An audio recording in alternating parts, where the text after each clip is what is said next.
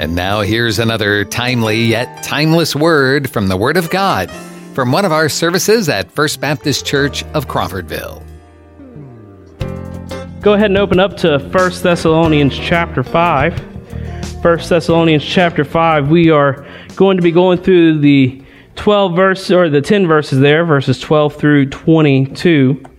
1 Thessalonians chapter 5. So we've been in the book of Luke, and David has already got his sermons already done for the next few weeks to finish that up. So he asked me, or he told me that I could preach on anything I wanted to. And I'll be honest with you, I've never done a Thanksgiving message. Normally I like going verse by verse. I don't know if you've noticed that. Whenever it came time to hear us praying as the Lord, what would you have me to do? And really he pressed on me, you need to do a Thanksgiving message. And I went, those are normally so cheesy. And so I figured, well, who the better to get the cheese out than me? So, but anyway, you'll see the title there. Sandy told me that was a bad title, but the title that I've got is Have a Merry Thanksgiving, just because I thought that was hilarious. But really, we come to a time, especially this week, the first national proclamation of Thanksgiving was done by Abraham Lincoln during the Civil War. And really, if you think about the time of when that had taken place, now there were other Thanksgivings that had transpired. Each state generally had their own date that they had for Thanksgiving. But if you think about what's going on, literally brother fighting against brother, and it's during this time that a day of Thanksgiving was proclaimed. Really, many of us would not think that this would be the right occasion to hold such a holiday. And really, whenever we think about Thanksgiving, a lot of times it fills us with dread. One, the dreaded Christmas music normally always starts right afterwards.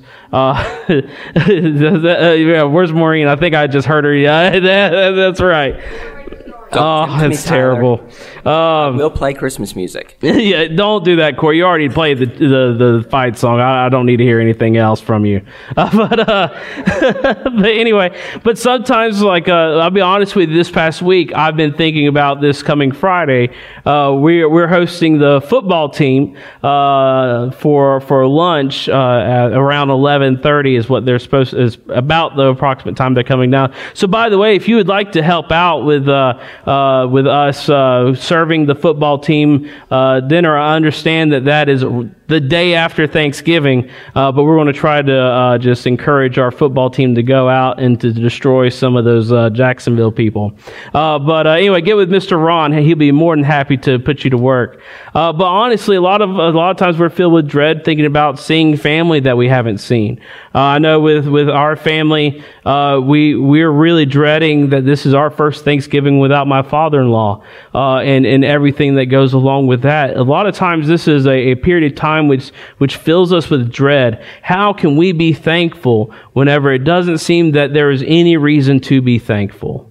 I think many of us would be able to relate to this. And when we look at the book of 1 Thessalonians, Paul is writing this letter to the church of Thessalonica. You can read about how Paul started this church in Acts chapter 17. You see, Paul goes to Thessalonica and begins to preach the gospel. And what's amazing is that immediately he started having a really good ministry. Many Jews and Gentiles were coming to faith in Christ, and there they were able to start a church. However, it wasn't that long after that they got in trouble with the Romans because they were preaching that Jesus is Lord. And you have to remember that according to Roman law, Caesar is Lord. And so the Romans then began a big persecution of the church of Thessalonica. So big, in fact, that Paul and Silas had to leave. They actually fled Thessalonica for their lives. And so they fled and moved on. And Paul would eventually send back Timothy to the church to kind of figure out what's going on, how's the church look. And when Timothy comes back, he actually reports really good news. You see, even during the midst of persecution, even during the midst of trial and the midst of death and destruction, the church was flourishing. The church was flourishing. They were sharing the gospel. People were coming to faith in Christ. This is at a time when they were being persecuted for their very faith, and yet we see this is the time when the church at Thessalonica was at its strongest. And so Paul then writes this letter to the church to tell the church a few things. One, we saw that throughout this church, that one thing they really struggled with was what happens to those who die in the midst of persecution. And so we have a little bit here in 1 Thessalonians and also in 2 Thessalonians as well. But also here, Paul ends this book by just telling them to be thankful for what God has done for them and to be thankful for a few things. And so we as First Baptist Church Crawfordville, we as having still seems to be going through the middle of the pandemic, families torn apart during this time, death and destruction seems to be around us.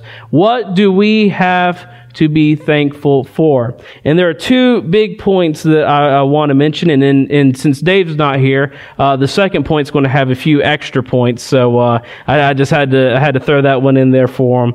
But really there are two main points. One is we're to be thankful for those who serve us. We're to be thankful for those who serve us. Look at verse number 12. It says, "We ask you, brothers, to respect those who labor among you and are over you in the Lord and admonish you, and esteem them very highly in love because of their work. Be at peace among yourselves." So the first thing that Paul says is to be thankful for those who labor among us. Now, as we mentioned, Dave's not here, and so I can go ahead and say this since he's not here. He won't get big-headed. We need to be praying for our pastor. Our pastor has had a rough year and a half, and really all pastors, it seems, have had a rough year and a half. So a couple weeks ago, I was at the Florida Baptist Convention, and right before the convention, they always have a pastors' conference, because that's pretty much all who comes to the convention are pastors. And so one of the speakers got up. His name was Nathan Leno. He's from Houston. I can get you the sermon if you want. It's fantastic.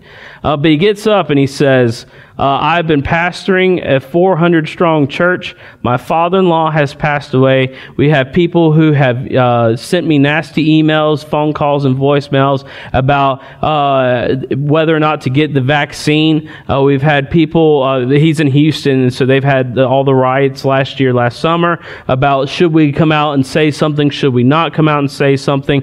Then you had the presidential election happen. You had people say you need to preach from the pulpit this. You had people who say you don't need to say this from the pulpit. And he said, I just felt like I was getting pulled in every single direction, to the point that by November of last year, he said, I was pretty much done. He said, I was a hollowed shell of who I was. He said, the only thing that brought me out was I knew that I needed prayer. He said, I needed prayer. So as a church, they began to pray for their church members, and also the people of their community. He said, because I knew that there was nothing that I could give that would help fix the situation. We need to be in prayer for Dave. We need to be in prayer for Debbie, and we need to be in prayer for his kids. We need to pray that the Lord would have him, would keep him, that the Lord would give him strength to endure, because let's face it, we are a strange group of people. I'm assuming all of you are saying, yeah, we are, instead of laughing. I was expecting laughing, but let's face it, we are a strange group of people. There is a very fine line between encouraging us to go forth and discouraging us from doing anything. Because let's face it, we have people in here who are anti-vax. We have people here who are pro-vax. We have people in this room that sit there and say we need to make sure we have more politics in the pulpit. We have people who say that politics should stay out of the pulpit. And all of this gets placed on one man's shoulders, who has to sit there and discern what to do, what is truly wise. And I know what you're thinking. I know what's truly wise. That's why I'm telling you, Dave. But let's face it. A lot of times we are blinded by our own sin.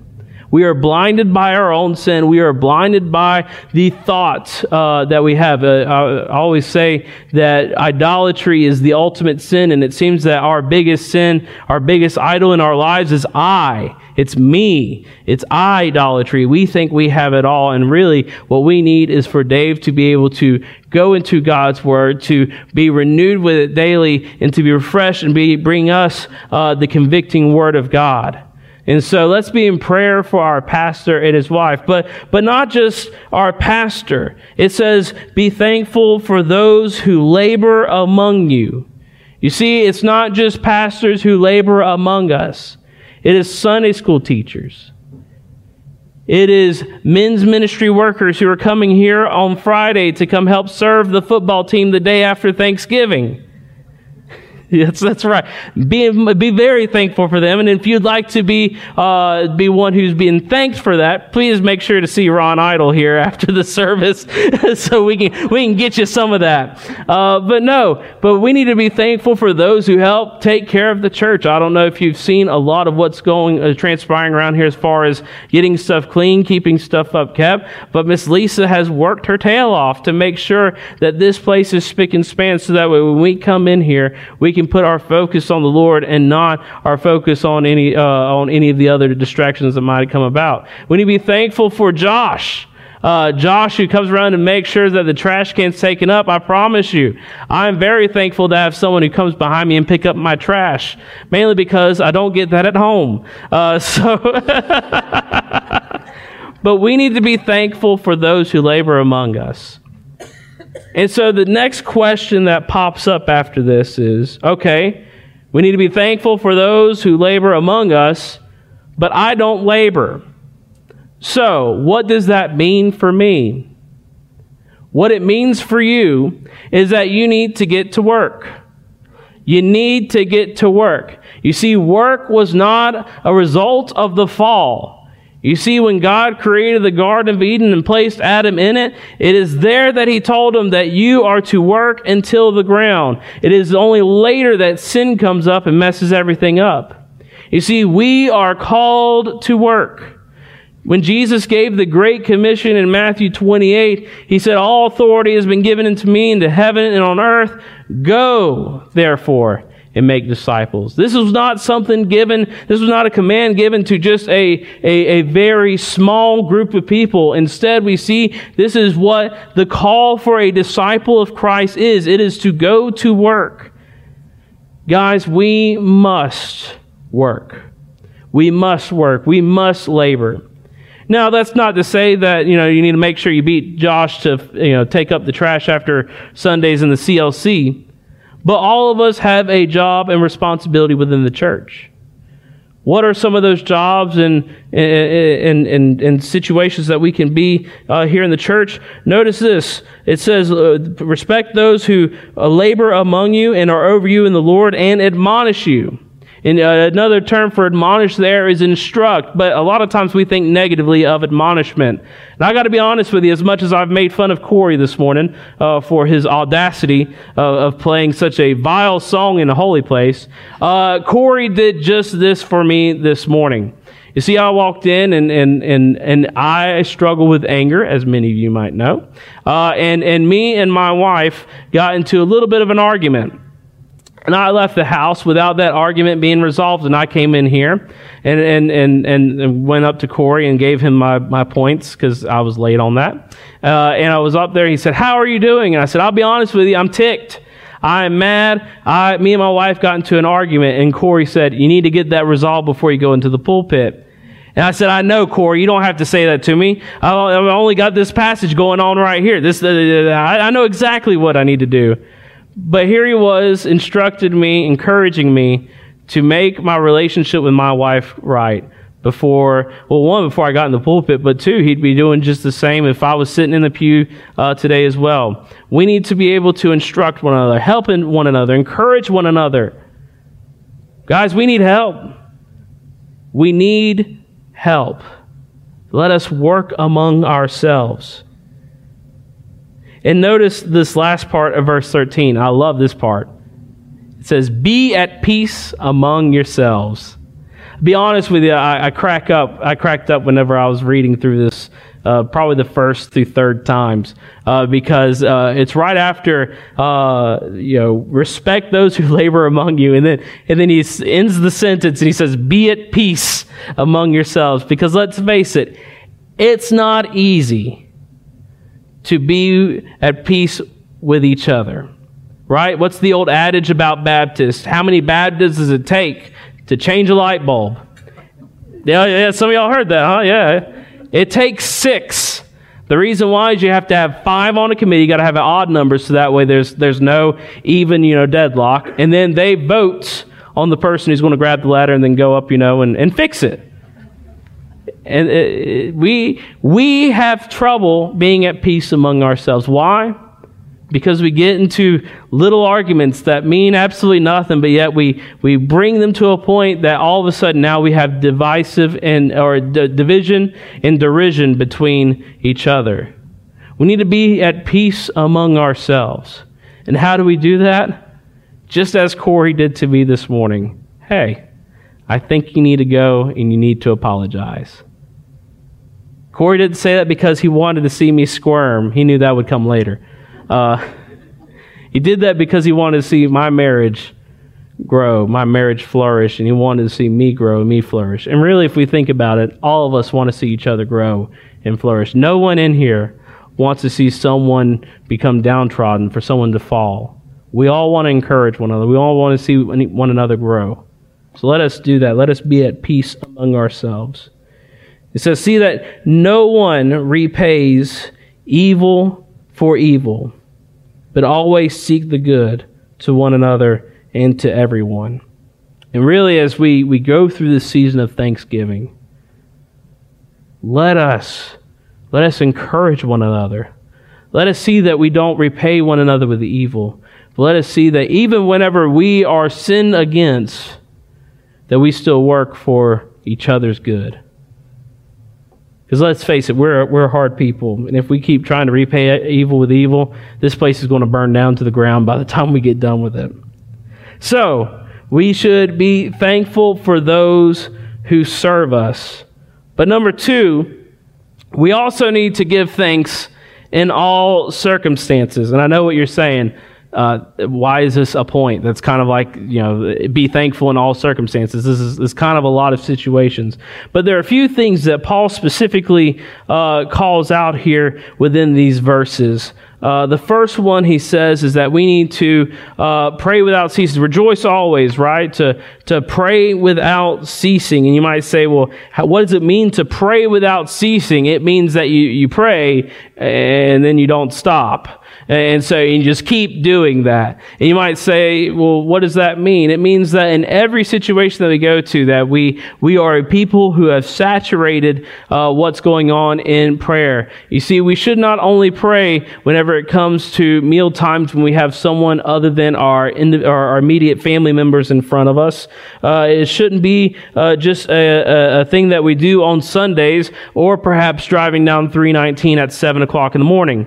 We should be continually in prayer and continually praying that the Lord would have us and keep us and show us what it is that He wants us to do. We should pray without ceasing. He also tells us that we should never quench the Spirit. Now, this is quite interesting. This is verse 19. He says, "Do not quench the Spirit." Many things have been made up of what does it mean to quench the Spirit. Does this mean do we not take someone's salvation away from them, as some people have come up with?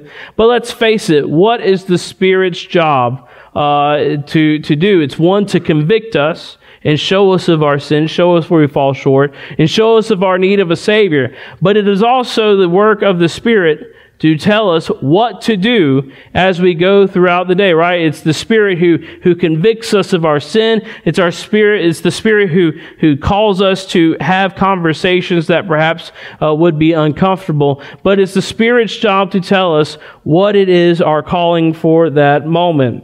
And so this week I was walking through Walmart on, I think it was Friday.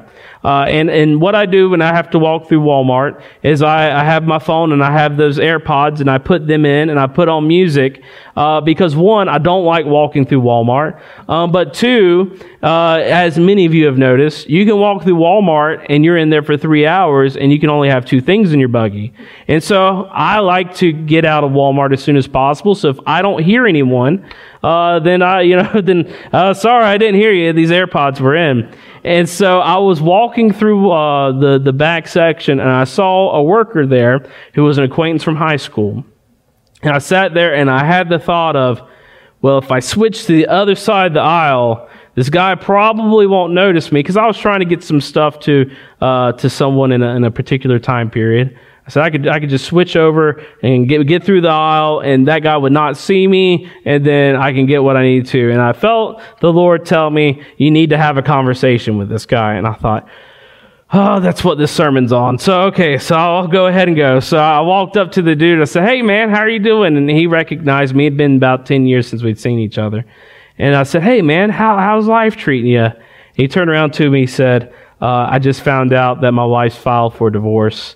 I have no idea what's going to happen to me this holiday season. And not only that, I work at Walmart and Black Friday's coming up. And I just sat there and was like, man, I am so sorry, to hear about that. I asked him, I said, hey, where are you going to church at currently? Man, I'm not going to church anywhere. I said, well, I'm at First Baptist. Come down to First Baptist. You can sit right next to me. You're more welcome to come join me. And I got to sit there and pray with them.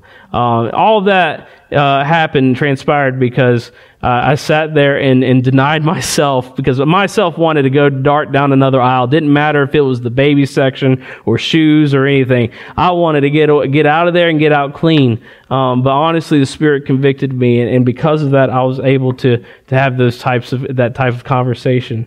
But we should never quench the Spirit. We should always do what the Spirit calls us to do. And listen, there are going to be times when that just seems to be antithetical to who we are, right? It's, you look at, you hear, the Spirit tells you to do something and it just doesn't make sense. Whenever I was called to ministry, I was and still am an introvert.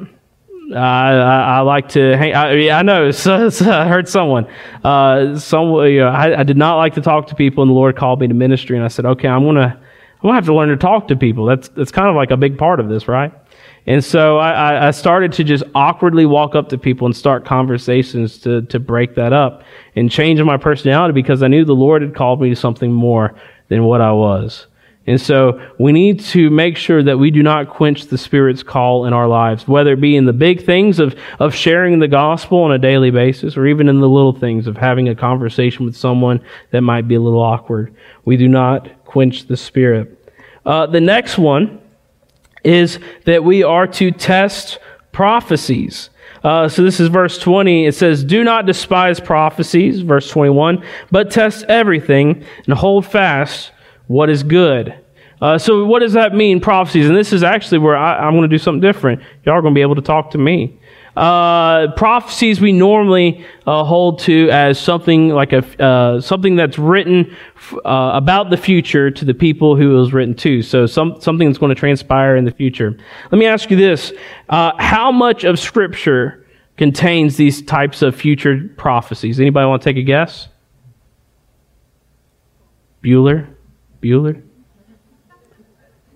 But Mr. Steve said, I'm running early. Mr. Steve said I need to go late, so I can wait. 85%? Okay, there we go. 85 is a guess. Anyone else? It's okay. Don't worry. I promise you're going to be shocked. 25% is what it is. Only 25% of what's found in Scripture pertains to a future event at the time that it was written. That means that 75% of Scripture that was written to a people at a time because they were either A, needing encouragement to continue in doing something, or B, and this is actually the one that's most, not doing what the Lord has called them to do and needed the Lord to tell them, hey, listen, remember that covenant that we established together? Yeah, you need to follow it. You see, when we talk about prophecies, all they are is the telling of what the Lord has already spoken. So when we're up here, so this is a form of prophecy, me coming together and having this message based off the Scripture and giving it to you. You see, what happens is that a lot of times we can sit there, and when this word is being proclaimed, we cannot like it. Why? Because let's face it, we just mentioned a while ago that we should be good with everyone around us, right? To respect those who labor among us. And let's face it, we might not like to do that. And so what happens is sometimes people are mad, they're in sin, they're sitting in the pew like me this morning, walking up to Corey, knowing that I had just had this argument with my wife, and I tell Corey, and Corey says, hey, listen, you need to get right with your wife. And many times people come up here and they say, I don't want to do that. I want to continue to languish in my sin, right? I want to be like that child that runs away whenever you're trying to change his diaper, right? I just want to keep sitting in my filth. And the Word of God tells us to remember that covenant that He had established with us. And we begin to despise. We begin to despise what the Word of God says. Why? Because we want to live in our sin. We need to never despise prophecies, but that doesn't mean to fully accept everything that's spoken up here. You should always test everything that transpires up here to make sure it is what the Word of God says. I always tell students, don't take my word for it. Search Scripture, and when you read Scripture, you'll find out I'm right. But that was a joke. But yeah, we should always test Scripture. If something's set up here, you should always search Scripture, because ultimately I'm not your authority. Dave is not your authority. Your authority is the Word of God. It is the Word of God that we live our lives by, not the voice of any man. And so whenever we come up to these situations where you see something that perhaps you don't like, search Scripture, and you find out that's true, repent. Repent, because the word of the Lord is perfect, and we are not. We should always test everything that is spoken up here. Should never take anyone's word for it. We should test these prophecies and make sure that what is spoken is truly the word of the Lord. That's one reason why Dave and I love to preach verse by verse. It's because, one, it's really easy. You kind of have an entire outline already there. Paul's already spoken. No need to rehash it twice, make up a new thing. But two, ultimately, it is the Word of God that is perfect. We are imperfect people. And so if we want to hear from the Word of God, we need to preach from the Word of God. We need to make sure to test everything that is spoken. And then finally, verse 22, abstain from every form of evil. Abstain from every form of evil. There was a show that was on a number of years ago called The Office. And it had a character named Dwight Schrute, who was kind of a legalistic guy, if you think. He was also very eccentric. But he had this one line. He said, I don't do things that idiots do. He said, I'll sit there and I'll look at a thing, and if I think an idiot will do that, I will not do that thing. And so, when we look at evil, we need to sit there and say, is this evil? And if it is, then we do not need to do that thing.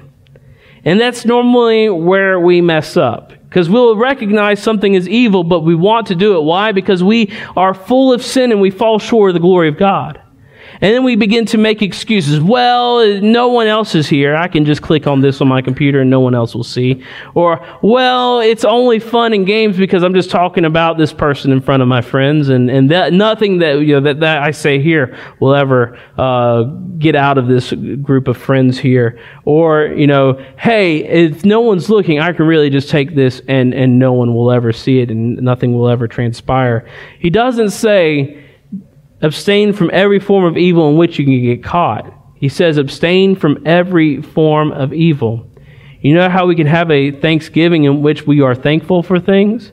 Is when we're not in trouble for our stupid evil that we continue to do, our stupid sins that we continue to do on a daily basis. Let us abstain from every form of evil. Let us be known as a people who abstains from every form of evil.